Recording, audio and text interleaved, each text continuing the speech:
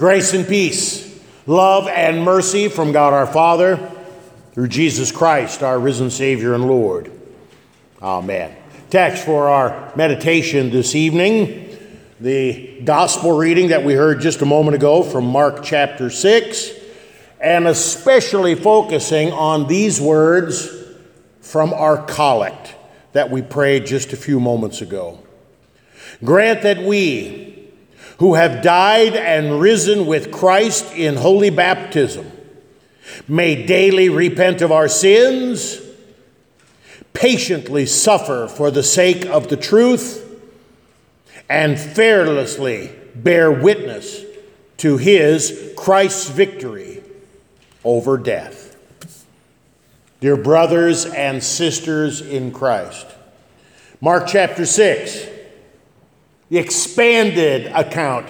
Almost always when we read through the Gospel of Mark, we get the Reader's Digest version. Things are happening very quickly. Things are happening immediately. It's the shortest of the four Gospels. So when Mark slows down to give us extra details, there's a reason. And the reason is why we gather and celebrate tonight. The martyrdom of John the Baptist. John the Baptist, who was slaughtered even though he was innocent. Now, I don't mean that he was born without sin or somehow was immaculately conceived. No, John was a sinner. So in that respect, he was guilty, just like we all are. But he was innocent of the charges. He was a victim of injustice. He was put to death for speaking the truth. Our text starts out where people are wondering about Jesus. Who is this Jesus? What is the identity of Jesus?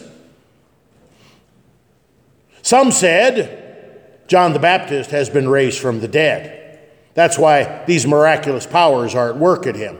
Others said he's Elijah. Others said he is a prophet like one of the prophets of old. We've seen this in the other Gospels as well. Who do you say that I am? Jesus asked.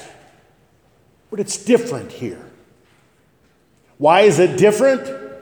Because the person who answers this question about the identity of Jesus is Herod. King Herod himself. King Herod says, I know who this Jesus is. This Jesus is John. John, whom I beheaded. He has been raised. Herod was insane. Herod was mad. Not angry mad, but crazy mad. The anger and the guilt and the shame that had consumed him had now reached a fever pitch. He was seeing the ghost of John the Baptist behind every shadow. He was seeing John the Baptist in his dreams. John the Baptist was, in a sense, haunting him. Why? Because Herod knew that John was innocent. And he had him put to death anyway. My friends, God's word teaches us right here and right now what happens when we have sin that is not dealt with. It can be a big sin, it can be a little sin, it can be a mediocre sin. If sin is not dealt with in a God-pleasing way, meaning contrition, being sorry for your sin, repentance, bearing your soul and coming clean before God, and receiving the forgiveness of sins from God on account of the bloody death and glorious resurrection of Jesus. If that does not happen to your sin will drive you mad. Your sin will be like a cancer that eats you up from the inside. Your sin will ruin your life. Your sin will ruin your marriage. Your sin will ruin your family. Your sin will ruin everything if you do not deal with sin the way God intends for sinners to deal with sin. We see it. We see it as plain as day. Well, what sin was it that drove Herod insane? Well, now we have kind of like a flashback, and we get all these details here in Mark that we get no place else in Scripture. Herod was having a party. It's his birthday. What do people do at their birthday? They party. They celebrate. But there was one person at the party who was not happy and was not celebrating. That's Herod's wife. Now wife, after all, Herodias. She's not happy. Herod and Herodias are living in sin. And there was all kinds of other sin that led up to their sinful marriage. They knew it. And they pretended that it wasn't sin. But John the Baptist wouldn't play the game. John the Baptist was a faithful pastor. And what do faithful pastors do? They preach the truth. They speak the truth even to power, whatever that power may be. In this case, it's the king. John the Baptist called Herod and Herodias to repent of their sin. Could have been any sin. This just happened to be Sixth Commandment sin. Could have been any of the commandments. They were living in bold, public sin and unrepentance. Herod had John thrown in jail, in prison. Herodias wanted him dead, but Herod couldn't do it. And now we see another example in the life of Herod of what sometimes happens to us when we're caught in our sin. We kind of like what God's word says. We kind of like it, but we want to keep it at a distance. We want to hear what the creator of the universe has to say about life, about my life, about my problems. We're curious. But when it starts to get a little bit too close, when it starts to penetrate into the heart, when it starts to cut and makes me aware of my sin, then we push it away. Maybe that means we stop coming to church for a while. Maybe that means we come but we don't pay attention. Maybe that means that we say things about the church or the denomination or the preacher that's getting a little bit too close to the nerve. Herod is playing this game. John's in prison. Get him out of prison. Yeah, that was a pretty good talk. Well, back to prison. He's playing this game back and forth. And Herodias has lost her patience. She is sick and tired of this guy. This guy who's making her feel bad. This guy who's calling sin, sin. So now we have the birthday party. The birthday party, we see Herod is drunk. More than likely, he's drunk on wine because it's his birthday party. He's the king. He's drunk with power. He's invited all these dignitaries here. He can do whatever he wants because he's the king. And he's also drunk with lust. The same lust that put him into a sinful marriage is now causing him to make foolish oaths and promises he doesn't really want to keep.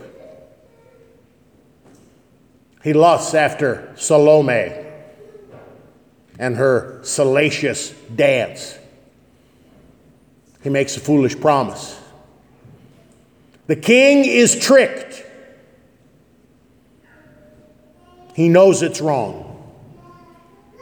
He knows John is innocent. And yet, to save face, to save his precious reputation, he goes against the clear word of God. He willfully sins. He places his soul, which is already in harm's way, on the very edge of damnation. John the Baptist, his head is now on a platter. And Herod's demise continues. My friends, God's word for us has many, many applications to what's going on in our world, to what's going on in our church, to what's going on in our heart and in our lives. The collect that we prayed earlier tonight sums up the ministry of John the Baptist and how that ministry and his martyrdom applies to us. We pray that, grant that we who have died and risen with Christ in holy baptism, we've already died. That was our epistle reading for tonight. Don't you know that all of you who have been baptized into Christ's death have also been baptized into his resurrection? Because the death and resurrection of Jesus Christ for the world has been applied to you in the waters of holy baptism, you have nothing to fear. You're going to die. I hope that's not a shock to you to hear that. I hope that's not a news flash. You're going to die. And it's okay. My friends, it's okay. You've already died in the waters of holy baptism. You are connected to Christ. You've got nothing to be afraid of. Your name is written in the book of life. Your sins are forgiven. Grant that we who have already died may daily repent of their sins. My friends, sin left unchecked, sin left to fester and grow, will eventually kill your faith. I don't know when, but I know it will. That's why God calls us to daily repentance, to daily return to our baptism, to daily confess our sins and receive forgiveness each and every day, so that our sins do not pile up, so that our relationships are not encumbered by sin. And as we who have been baptized into Christ daily return to the baptismal waters through daily contrition and repentance, may we patiently suffer for the sake of the truth. My friends, suffering is real. We know that. Some suffering is self-inflicted. We do something dumb or stupid or sinful, and then there are consequences to the dumb or stupid or sinful activity. That's not suffering. That's not what God's Word is talking about suffering. Sometimes we suffer because of the sinful condition of the world. Bad weather, bad economy, bad politics, bad health. That suffering is real because of the sinful condition of the world. We need patience in the midst of that suffering.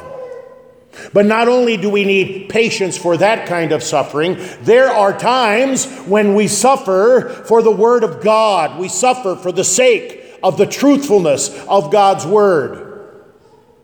When there is someone in your family or in your church or in your community that is speaking or living contrary to the Word of God, and you stand up for the truth of God's Word, you will suffer. Maybe it means you won't get invited to the family gathering or the family reunion or the Thanksgiving dinner. Maybe it means you'll be written out of the will, or you won't get invited to the wedding or the funeral. Maybe it means that a human relationship that has always been near and dear to you will be broken. Not because you want it broken, but because someone does not want to hear the truth of God's Word. This suffering is real, and this suffering happens all the time. And we, as brothers and sisters in Christ, need patience in that suffering, because we want exactly what God wants: sinners to repent, sinners to believe the good news, sinners to spend eternity with us in heaven. And because of that, we need to do more than patiently suffer. The collect says, and fearlessly bear witness to his victory over death. We need to fearlessly bear witness to the truth of Jesus and the truth of the words that Jesus has given us, his Bible. There are times when we have cowered in fear. There are times when we have said, oh, that's politics, that's not the Bible. Because we really are afraid. We're chicken to make the good confession.